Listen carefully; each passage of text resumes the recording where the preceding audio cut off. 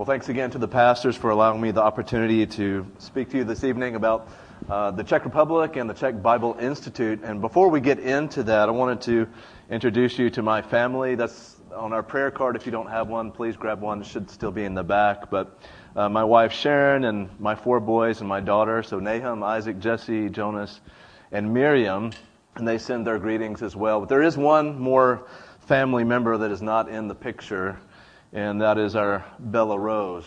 So she's our boxer, and it's all Pastor Rag's fault for introducing us to the boxer breed that we absolutely love. And so our family really looks forward to going back to Czech to reunite with her and the hamsters that are in the scene as well there. But that's our family. I'd like to begin, before we start talking about the Czech Bible Institute in the Czech Republic, what is the mission of the church?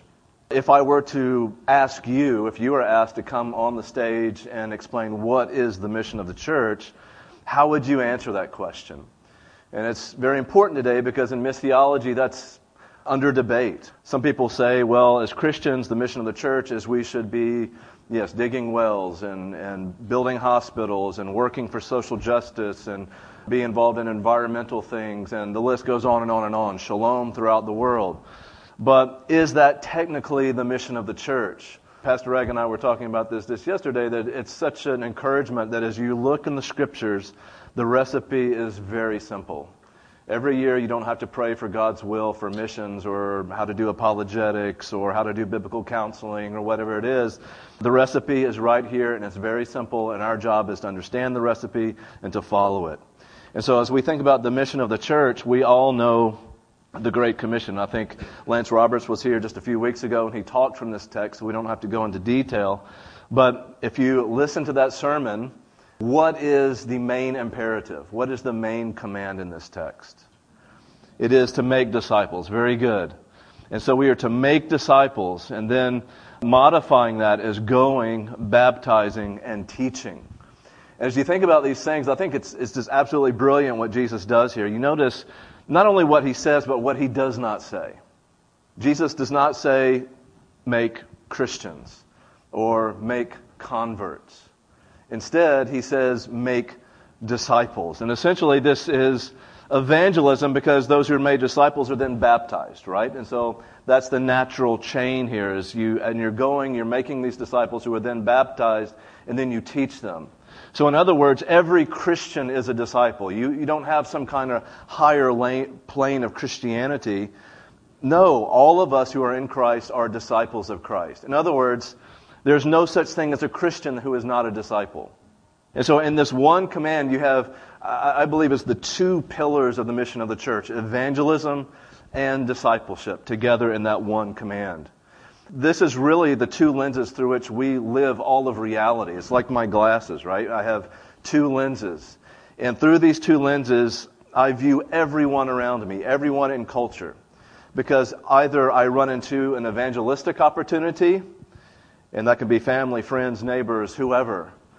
And the second lens is discipleship. Either if you're not an evangelistic opportunity, you are a discipleship opportunity. I can try to invest into your life, encourage you, be involved in admonishment and all those things. That applies to everyone that surrounds you.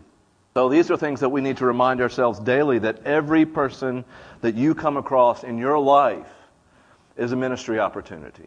Everyone. That is not only the mission for missionaries, but for every single Christian. Every single Christian. And so as we think about that, the 2 great pillars, evangelism and discipleship, how do we see that really fleshed out in the New Testament? Well, what is a significant location for discipleship? Well, it's the local church, isn't it? And so that's why when you see the disciples and apostles spread throughout the world at that time, they're not just evangelizing and discipling, but they're planting churches, because these are centers for discipleship. And I think a lot of missionaries stop there. And they say, yes, I evangelize. And some of them stop just there. I evangelize, then go to another city and evangelize, and goes on and on. Others will say, I evangelize and I plant a church. And some of them stop there. But is that really all that we see in the New Testament as far as the mission of the church? I think not. I think there's another element to these 2 great pillars, and that is training pastors. And I would even go beyond just training pastors. Much of my life I thought that's what it was. It's just training pastors and that's it. But I would add to that training pastors towards ordination. Because sometimes in our circles we are of the mind that if a man graduates from seminary, he's a pastor. No, because any fool can go through a training program and kind of be a lone ranger. But that is not the biblical model for pastors and training. Yes, you train men, but the training leads to ordaining. That is what makes a pastor. And you might be asking, what is ordination? Sounds like some kind of a mystical thing that you would find in the Catholic or Orthodox Church, but it's not a mystical thing at all. It's simply a public affirmation that a man has been tested over a period of time, seasons in his life, for his life, his character, his doctrine, his ability, his marriage, his parenting skills, even his wife. And through periods of time, he has been tested and proven faithful so that godly men who are themselves ordained can lay hands publicly to say this man has been tested and proven, and we are ready to lay hands on him to make him a pastor. That is our goal as missionaries. We don't simply evangelize, we don't simply disciple and plant churches, or just train men. We train faithful men towards ordination. You might be asking, I understand that, but prove it biblically. And that's a question that you should be asking for whoever comes to you. Because some people come and say, I want your support. I plant a church every week. I plant 20 churches a month, 100 churches a year. And it sounds great, and we want to say, amen, praise the Lord. Here's our money. We want to get behind something like that, but we have to think critically about those claims. In fact, I was talking to a veteran missionary from Haiti one time, and that was his story for his daughter who was in Japan. And he says, yes, my daughter and her husband, they are in Japan, and they plant one church, and as soon as they plant one church, and they plant another church, and then they plant another church, and then they plant another church. And you want to praise the Lord with them, but you're thinking biblically, you're thinking critically about those things. And so the question we need to ask, and the question I asked him, is who's pastoring these churches? Who's pastoring the churches? And at that point, usually there's very awkward pause. My friend said, I don't know. I guess baby Christians. Now think critically about that for a moment. You're in a good teaching church. What is wrong with baby Christians being pastors of churches? What immediately sticks out in your mind? Are they saved? That's a good concern. Sometimes you need to see fruit. We talked about that this morning, right? Anyone else? Why? Because they haven't been proven over time. Okay. For elder that you are to not be a new believer. Exactly. What else? Everybody else is not going to grow because you don't know the Word of God. Yeah, and so you're limited by your knowledge, right? And so let's put these together. Here's some concerns. You cannot be a recent convert. You're absolutely right. So baby Christians, according to Scripture, cannot be pastors of churches. What else? Well, what you mentioned as well is that an elder must be able to give instruction in sound doctrine and rebuke those who contradict. Does a new convert have the theological depth to be able to discern truth from error in cults and other religions, and even within Christendom to walk through the issues that separate Catholicism and Eastern Orthodoxy from biblical theology? No, you cannot. They don't have that theological depth. Also, we have a very clear testimony in 1 Timothy 5:22. You do not lay hands, and laying hands is ordination. It's that public testimony. You do not do that hastily. That too disallows for baby Christians to become pastors. And what kind of men do you want to become pastors? Not just any breathing male with a heartbeat, right? You want faithful men, and you can only see faithfulness over seasons of life, over years. And so time, brothers and sisters, time is baked into the cake. And so that doesn't oftentimes play well in newsletters because people want to see results, and big results, because in America we want numbers, right? And that's kind of the measure of success. But you remember, even at the very end of Paul's life in 2 Timothy, what does he say? Everyone has abandoned me, except for Onesiphorus.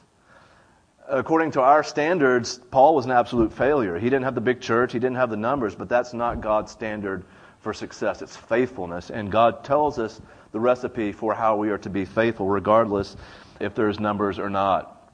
This is the schedule. This is the recipe for every church, not only in New Hampshire, United States, but around the world, that we're not just to train men, but we are to train them so that we can ordain them, right? So he says, I left you there to appoint not an elder, but what does the text say?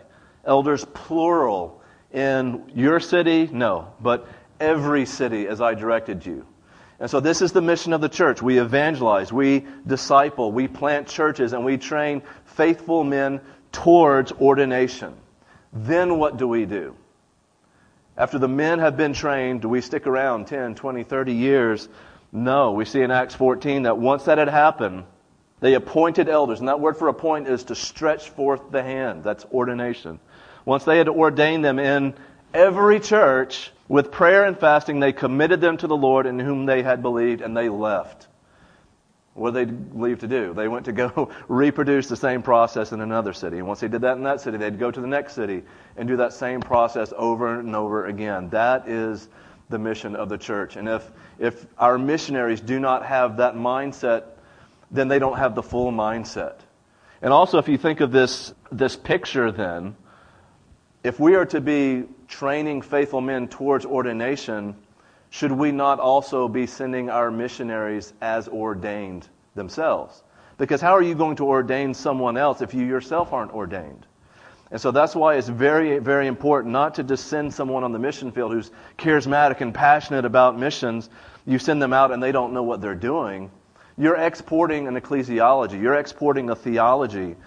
These men have to know what they're doing and have this vision for the mission of the church before we send them out. And so that is what we are wanting to do in the Czech Republic and around the world. Connected to this mission, we're associated with the Masters Academy International, which is obviously connected with the Master's Seminary. And we are committed to training up these men for ordination. If you look in this book, probably many of you are familiar with this. It's a big, fat book on how you can pray for every country in the world. And you can read the text there. That significant challenge for the Czech Republic is trained, theologically educated men. And so we're really trying to hit that nail there. Well, where is the Czech Republic? Sometimes you hear that and you automatically knee-jerk react and think Czechoslovakia. Czechoslovakia has not existed since 1993 because in that time the Czech Republic and Slovakia has split, and so the Czech Republic is actually right in the heart of Europe, right in the middle, and then you'll see Slovakia to the southeast there.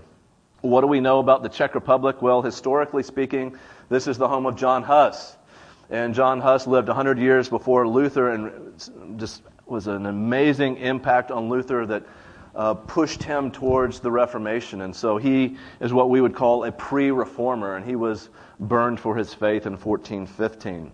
Other statistics about the Czech Republic, over 10 million, the language is Czech, but the most significant statistic, I think, is the non-religious element, or the nuns, as we would call them. Over 70%. Atheist, agnostic, or secular. That is the highest percentage in all of Europe. And so definitely evangelism is what we eat, sleep, and breathe there. And so we have come alongside the Roberts family. You met Lance a few weeks ago. They've been laboring there for over 18 years now.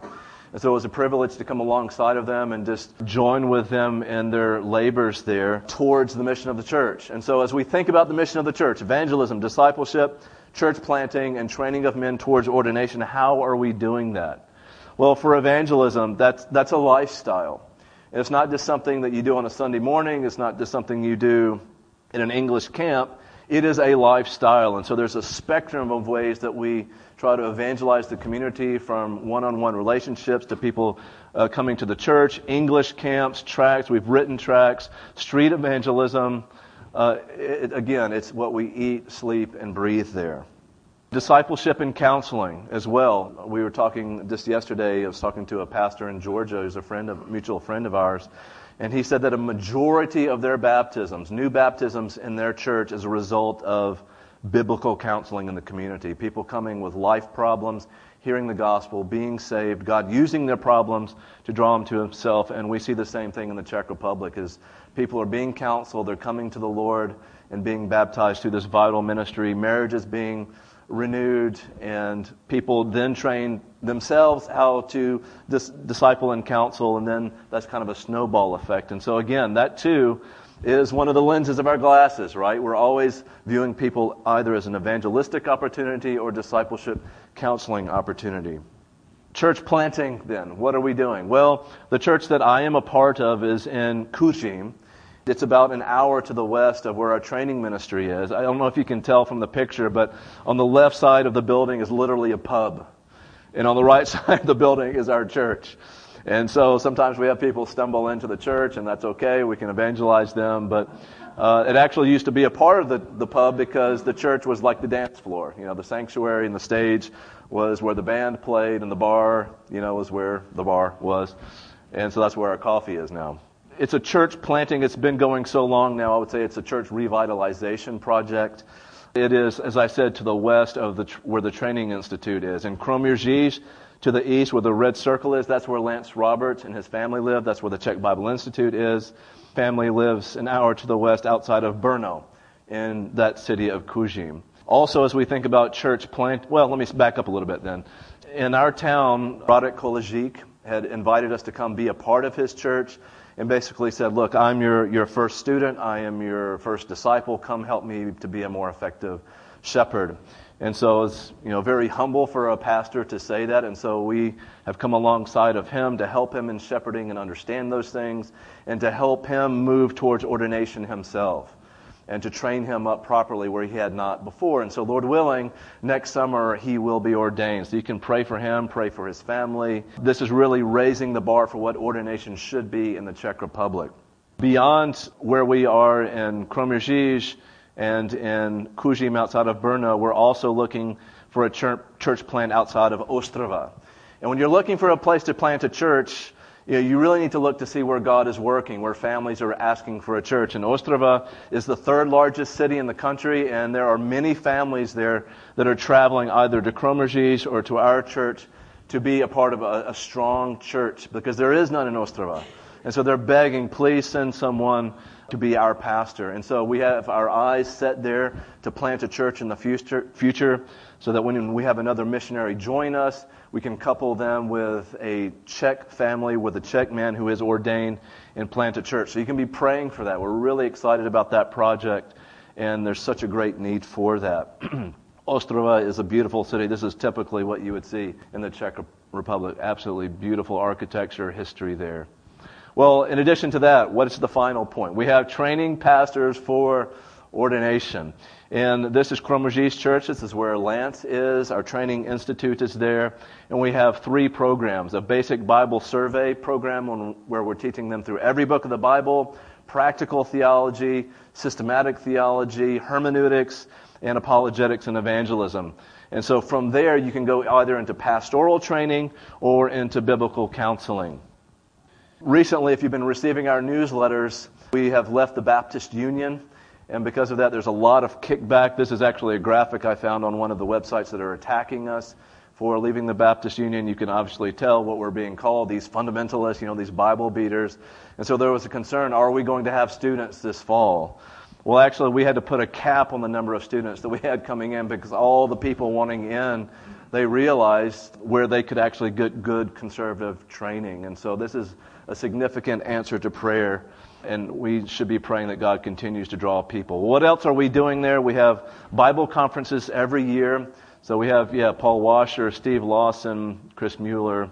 Your brother Jerry Ragg is going to be with us next year as well. A great way to show expository preaching. In addition, publishing. Just in the time of the Reformation, where probably the Reformation would not have happened apart from the printing press, that continues today. That publishing is absolutely essential. And so we're publishing everything from top right. You see Heath Lambert's book on pornography, Finally Free, Trusting God, Instruments in the Redeemer's Hands, Pastoring a Child's Heart, Trellis in the Vine, a bunch of those counseling pamphlets. This is another significant way that you can pray and give is through the publishing ministry. People read these books and it changes lives. We have many testimonies of people like that. How can you help? Well, pray for us. Sign up for the newsletter. You have my permission to blast my newsletters to all the membership here. pray for God to save souls and raise up an army of men. That's something that we cannot do. Like I mentioned this morning from Philippians 2:13, it's God who is at work in us both to will and to work for His good pleasure. Not only does God save, but God gives men that desire for pastoral ministry. So you can pray for that. You can join us on the field for short-term, long-term. Support a publishing project. That is an enduring contribution that will outlive you. It will outlive me.